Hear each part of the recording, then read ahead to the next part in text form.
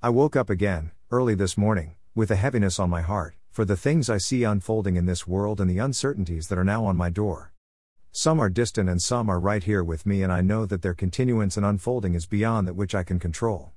There is sadness in my heart because of the wrongs that I see that are not righted and the wholeness that does not yet appear. But my sufficiency is not of myself, because I could easily despair, allow it to engulf me and slide beneath its waves.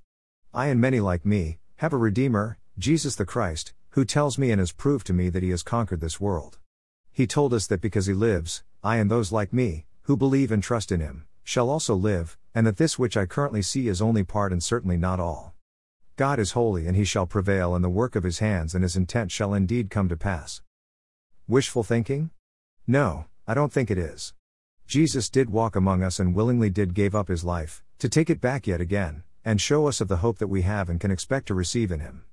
And no, I'm not worthy or deserving, because it is absolutely nothing of me. God's love is the reason, and the love that he is, extends so far beyond me.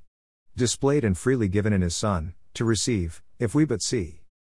These times are indeed trying and may cause us to doubt, because we see evil growing and willfully destroying so much as it spreads.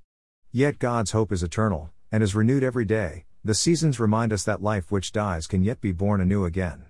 And that which I see before me, afar and very near, is but a part and not all. So I share these words of comfort, that God's Holy Spirit gave us, through Paul. 1 Thessalonians 4:13-18 NASB. But we do not want you to be uninformed, brothers and sisters, about those who are asleep, so that you will not grieve as indeed the rest of mankind do, who have no hope. For if we believe that Jesus died and rose from the dead, so also God will bring with him those who have fallen asleep through Jesus. For we say this to you by the word of the Lord, that we who are alive and remain until the coming of the Lord will not precede those who have fallen asleep. For the Lord himself will descend from heaven with a shout, with the voice of the archangel and with the trumpet of God, and the dead in Christ will rise first. Then we who are alive, who remain, will be caught up together with them in the clouds to meet the Lord in the air, and so we will always be with the Lord. Therefore, comfort one another with these words. Worthy is the Lamb. Blessings.